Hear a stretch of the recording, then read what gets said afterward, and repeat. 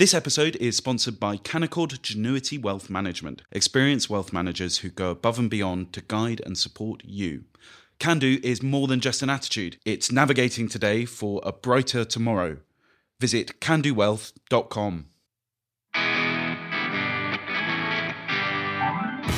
Hello and welcome to Women with Balls, where I, Katie Balls, speak to today's trailblazers. My guest today was born in Lancashire but moved to London to pursue her love for dance. She started age 3 and by the age of 20 had become a teacher in her field. From here she formed the dance troupe Hot Gossip and made regular appearances on the Kenny Everett show, catapulting her into the public eye. She went on to be involved with some of the biggest productions on the West End, including Grease, Guys and Dolls and The Sound of Music. She's also choreographed films such as 1982's Annie and has worked with some of the stars like Freddie, Mercury and Tina Turner.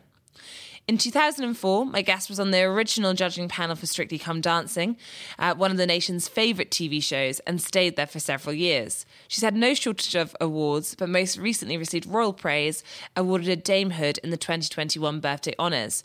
Now past her 80th birthday, she continues to choreograph and support many charitable organisations. My guest today is Dame Arlene Phillips. Arlene, thank you very much for joining me today for the podcast. It's a pleasure to have you here.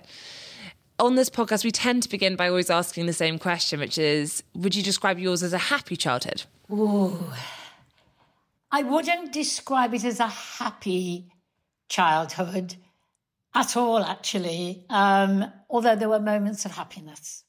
Obviously, don't say anything you don't want to say, but growing up, I mean, I mentioned that you were in Lancashire and then you moved to London in your early 20s. Was that about dance or did you also want to be out there on your own? Okay, it was a difficult childhood because I was one of 3 children and we lived, I guess, certainly in some state of poverty. My dad was not a well and healthy man, so it was difficult for him to work. He was intermittent. My mother, who was the most beautiful human being on earth, struggled, with 3 children and an unwell partner, husband, and sadly she passed away when I was 15. And when I was born, 15 was still young. Nowadays we see 15-year-olds so grown up, not in my time. So it was difficult. It was difficult. I was one of the have-nots, and it's hard being a have-not when you are surrounded by the haves. And you mentioned the sad passing of your mother when you were 15. At that point, I'm right to say that you ended up leaving school and not returning? Yeah, I left school because I'd missed so much school, staying at home to help her as she had leukemia. And at that time, leukemia was a very unknown disease. No one really knew how to treat it, blood transfusions, but it was pretty much in a ward that seemed to be gradually filling up in the hospital with patients with cancers and blood diseases, but yet the doctors didn't really know what had caused this change in people's illnesses. My mother and indeed my father both loved classical music and the ballet, and therefore we would occasionally go to the gods, standing, either at the back of the stalls or up in the gods to see the ballet. And that's an overriding memory. And their love obviously seeped into me because all I ever wanted to do was dance. It was the only thing. Every book I read was about dance. Everything I wanted to see, a film, it was about dance. And you started dancing when you were 3. At what point were you having lessons? At what point did you start to think, not only is it something I love, but is something that you think you're good at? I never thought I was good at dance. I just thought, this is what I want to do. This is the place I want to live in. This is my safe place. I started at 3 and Uncle paid for my ballet lessons. And then I stopped going because I had a very strict teacher. And I wanted to dance. I did not want to be told what I had to do and be told off if I couldn't do it. And so I stopped. And then when I was 9, I got my uncle again to help pay for ballet lessons. so that I could go to what I called a proper ballet school, not just some hall where the teachers shout at you. And from that moment on, that was my haven. Being able to go into a dance class was all I lived for. I had no plans of making it a career. Had actually wanted to go to a dance school in London when my mother passed away. So I didn't get my dream, but I did manage to get a scholarship from Manchester County Council.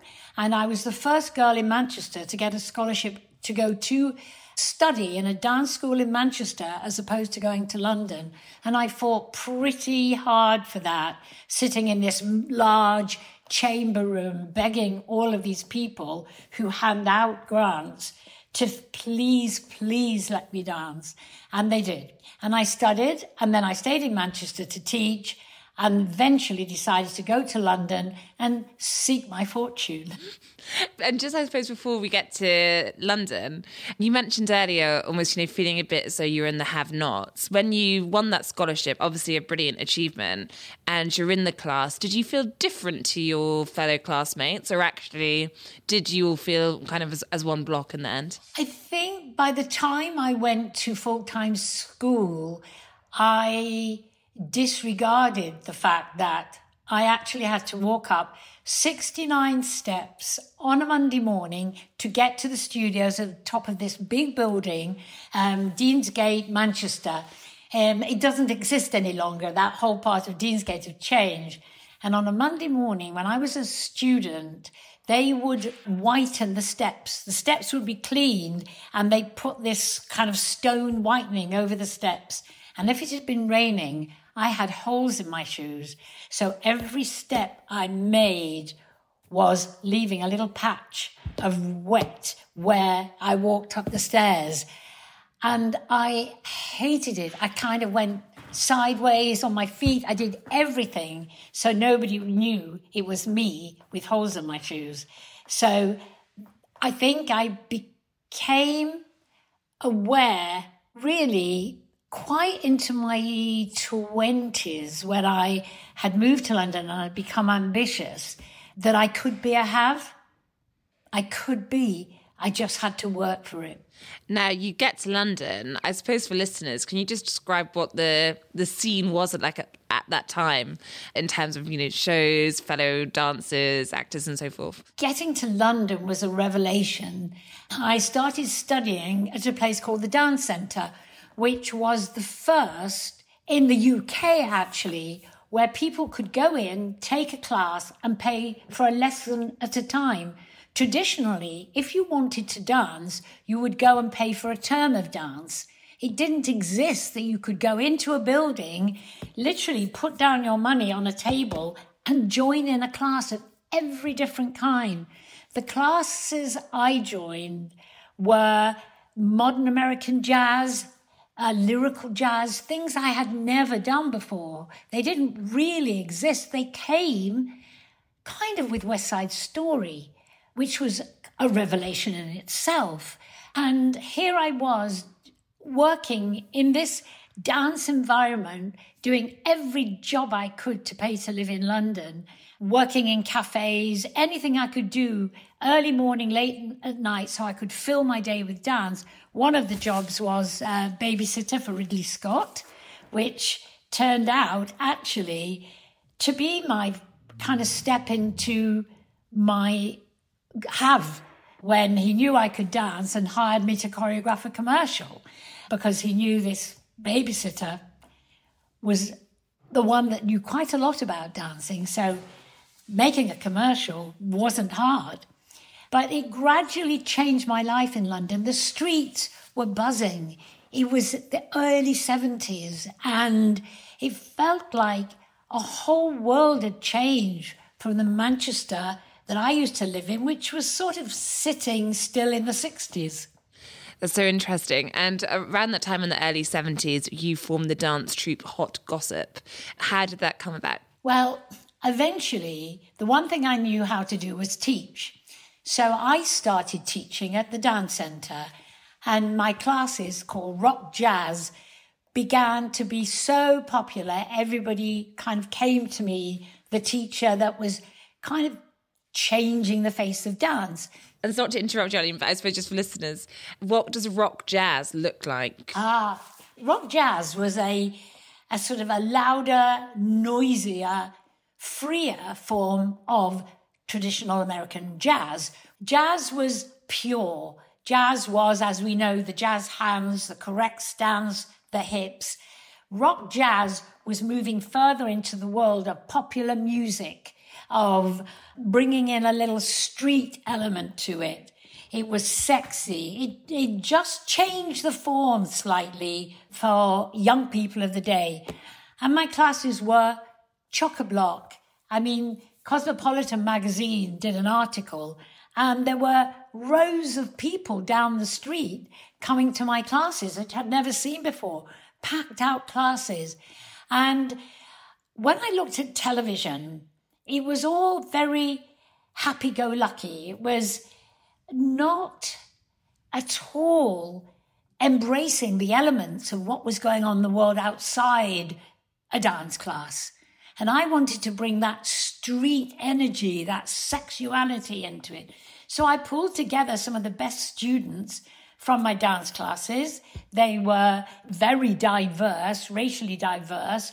And that was because there wasn't jobs for them, either on TV or in the West End. It was a very white world.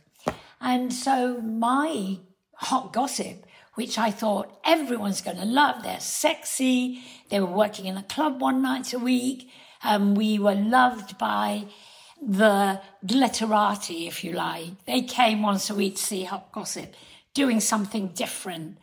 And I thought they would be a great success on TV, but for 3 years, not one director, not one producer would use hot gossip, saying they are too damn sexy for television and they cannot be on television. Until one day our saviour came along.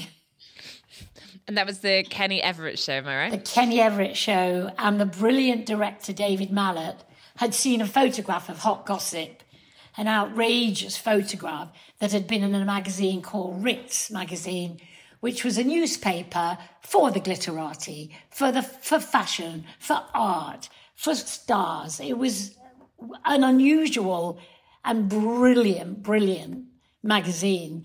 And one photograph, and he said to his PA, get me Arlene Phillips, get me a hot gossip. They're going on my new TV show, the Kenny Everett video show. And, you know, people think it was an overnight success. It wasn't.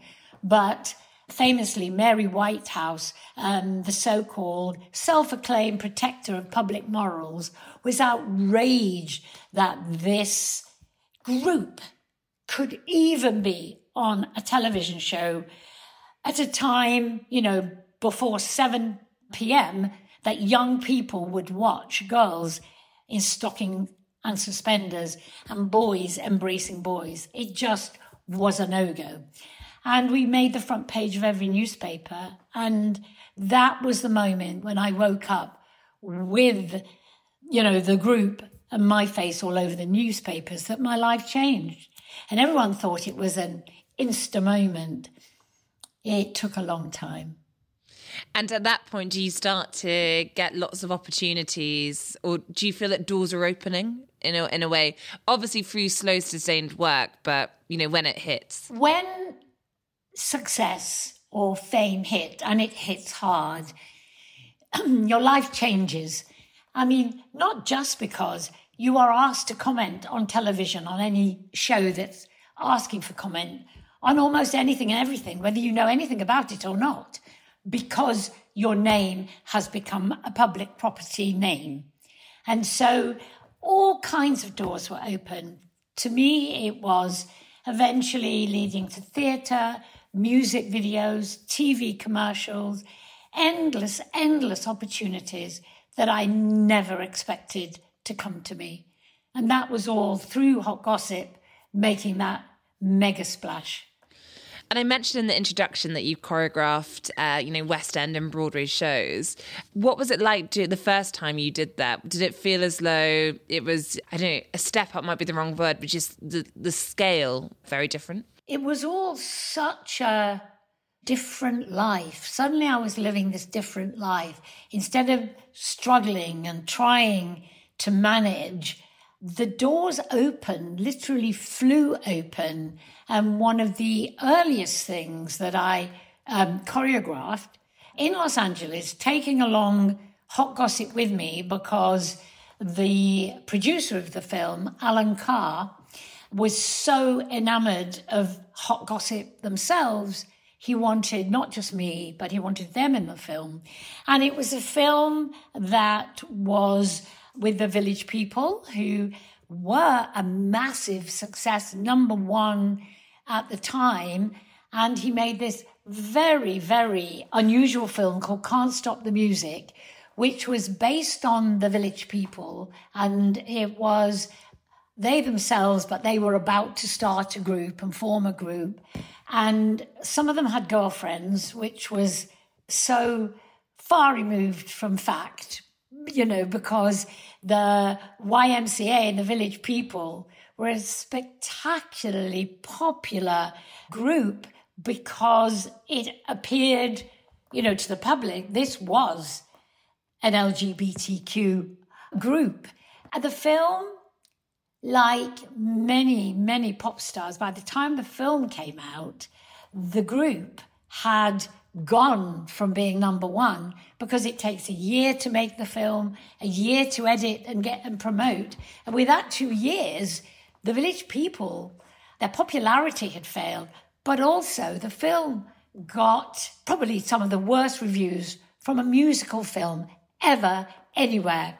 It has a massive cult following, interestingly, and it's played in a lot of the IMAX cinemas, because it actually brings a wonderful, wonderful crowd from the gay community to see the film, who embrace it with every piece of their heart. It was wild. It was wacky. It had massive, great dance numbers, and actually led to be my next film because of the big dance numbers, which was Annie. And that was produced by Ray Stark, who had seen Can't Stop the Music and loved the dance numbers. And Annie, of course, a big hit. I want to talk, obviously, a little bit about Strictly, which I think lots of our listeners will know you from. But I wondered first, just all the work you've done as a choreographer on, big shows, productions. Have you ever had a situation, not naming names, where you've had to work with, I suppose, the talent, and you get someone who's just not very good at dancing, and you've got to work a way around it? I think I embraced working with non-dancers very much due to my work on music videos.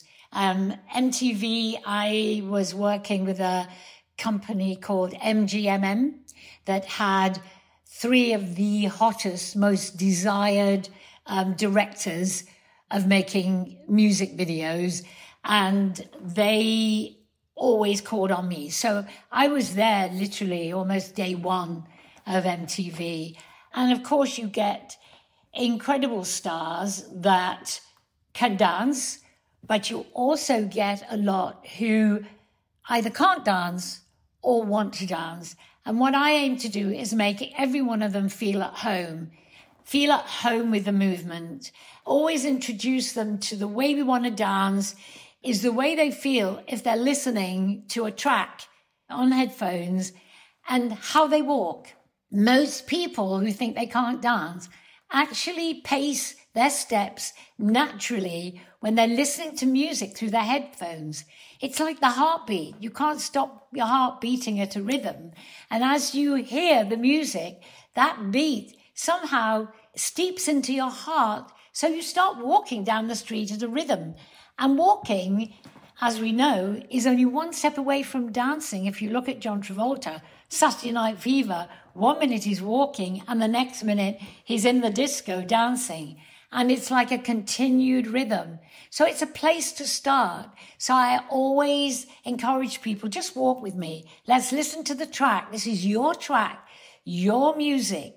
Let's see what we can do with that and how we can make it look like, because you turn for a moment, you've got your back to us, you turned for a moment. Even working with Whitney Houston, when I first worked with her, she was very shy of dance on How Will I Know, but we did lots of walking and turning and feeling the rhythm. And then a few months later, when I went to New York to do I Want to Dance with Somebody, she wanted to do every step with the boys. She wanted to know the steps. So I think it's always being kind and caring and making them realize you are actually placing what they do in a comfort zone. That makes sense. And I mentioned Strictly. I wondered, when you first agreed to do it, and you were an original judge on the panel, did you have a sense that it was going to be this smash hit that it became, or were you surprised when the first episode came out and suddenly everyone is stopping you? I did the pilot with Len Goodman, and the pilot was crazy and messy, and it didn't feel like anyone knew what they were doing. And Len and I had a deal: if you get this, I'll do it. And I said, if you get this, I'll do it. It was like this pact we made. Should we do it? Should we not? Because he was part of the original Come Dancing. And so he had all of that in his mind. And he thought this was going to be crazy.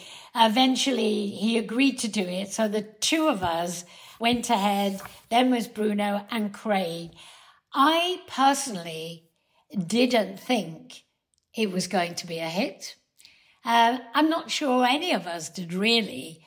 And I think it was a moment. I had an old BlackBerry phone, original BlackBerry, that I didn't use very much. And there were maybe one or two comments from people the first week, 2, 3, 4.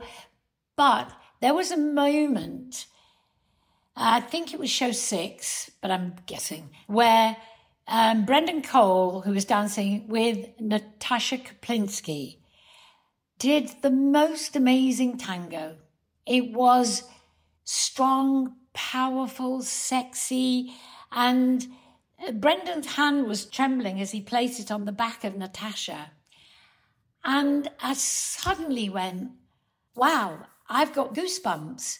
This is really something, because Natasha was quite shy and quite afraid of dancing. And then suddenly she was fearless. She'd passed that mountain and just started to come down the other side of success.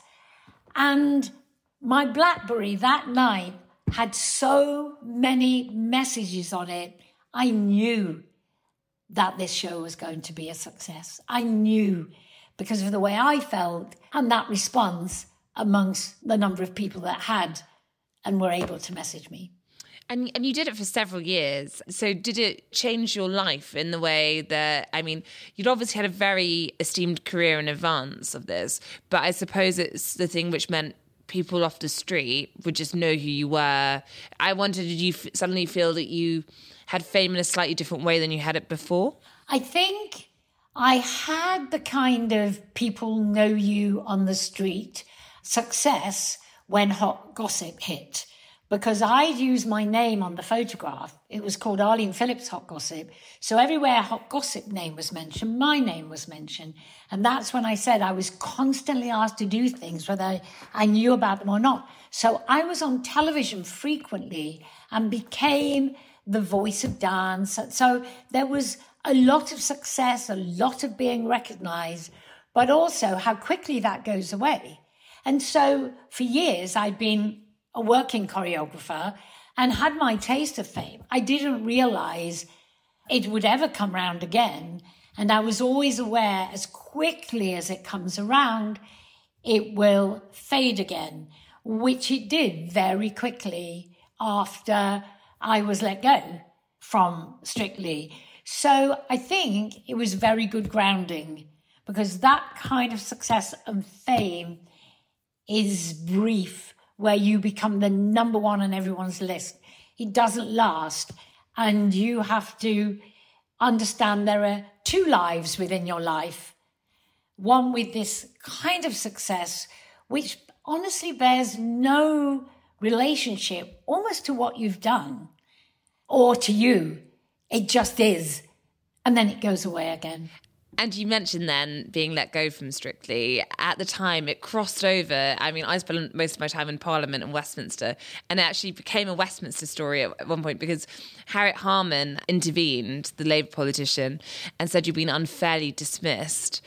What was it? I suppose if you could just talk us through, I mean, finding out you were going to be let go and then the storm that followed that as people started to say, well, would you have done that to a man? Oh, yeah.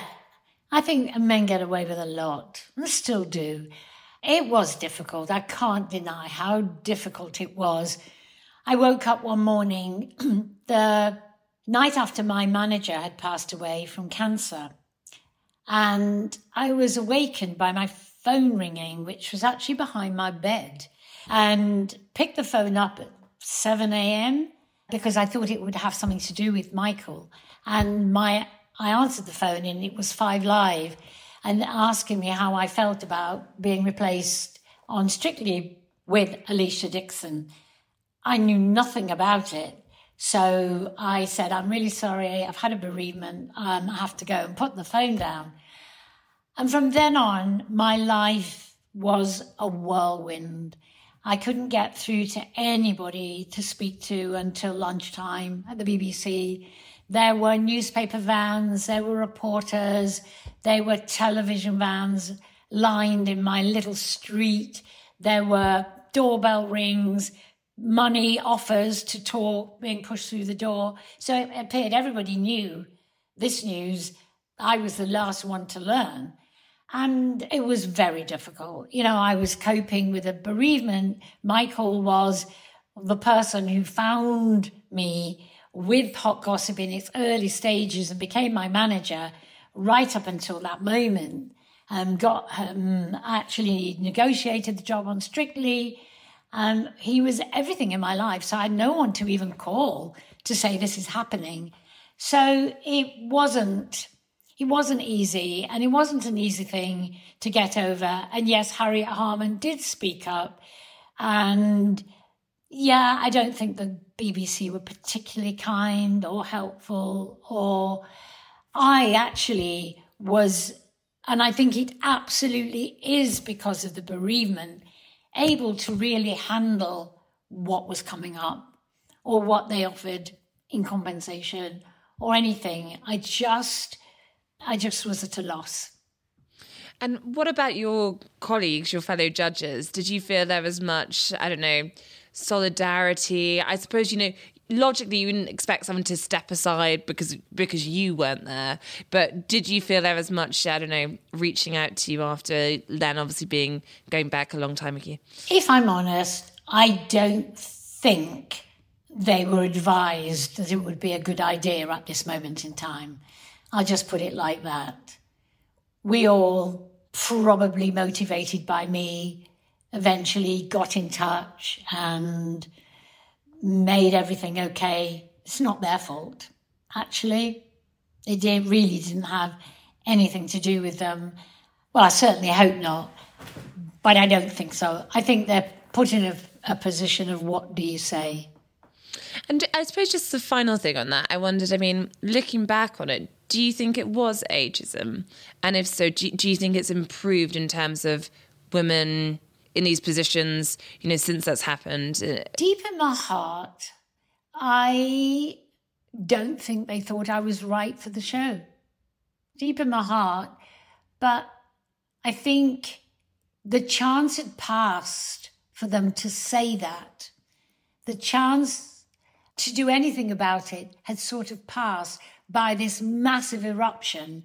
And I think the idea that they were entitled to change around the brand and the need to refresh the brand was the given reason. I think it was difficult for anyone to speak up at that moment because of what happened, because of Houses of Parliament, because how deep it went into the heart of the BBC. I think it's difficult to repair, and time, you just get on with your life.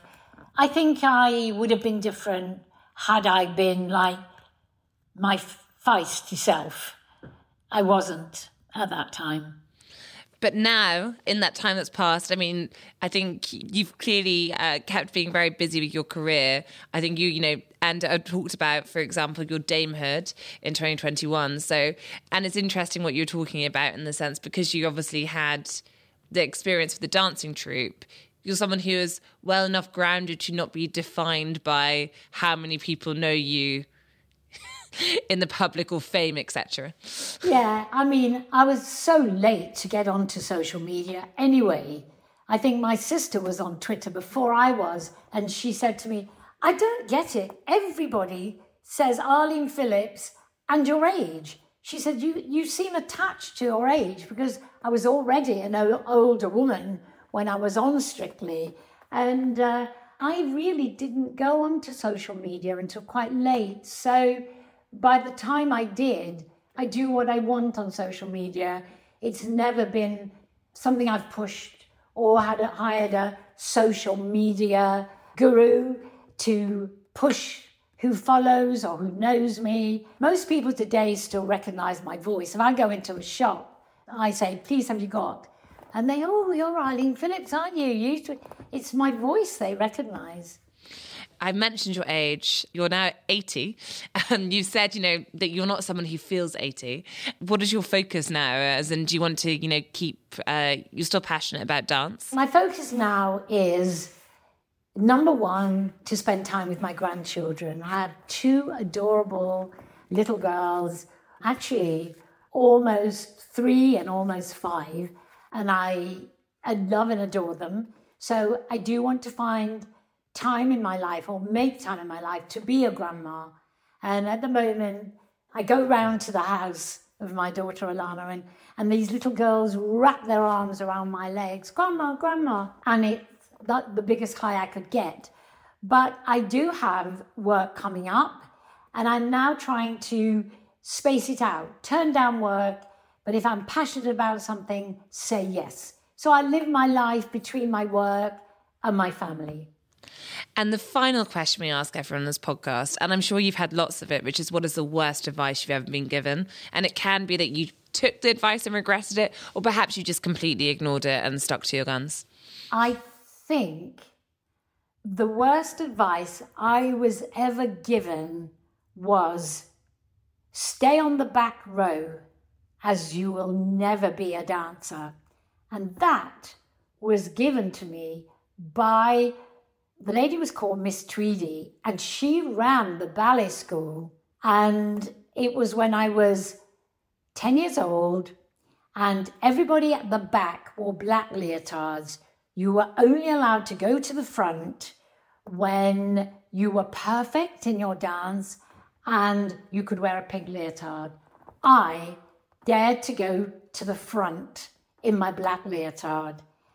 You will never dance. Not only did I become one of her teachers, and one of the best teachers she had, but I made a lifelong career where so many of those beautiful dancers didn't. Thank you, Arlene, for joining today. Thank you. It's been so good to talk to you.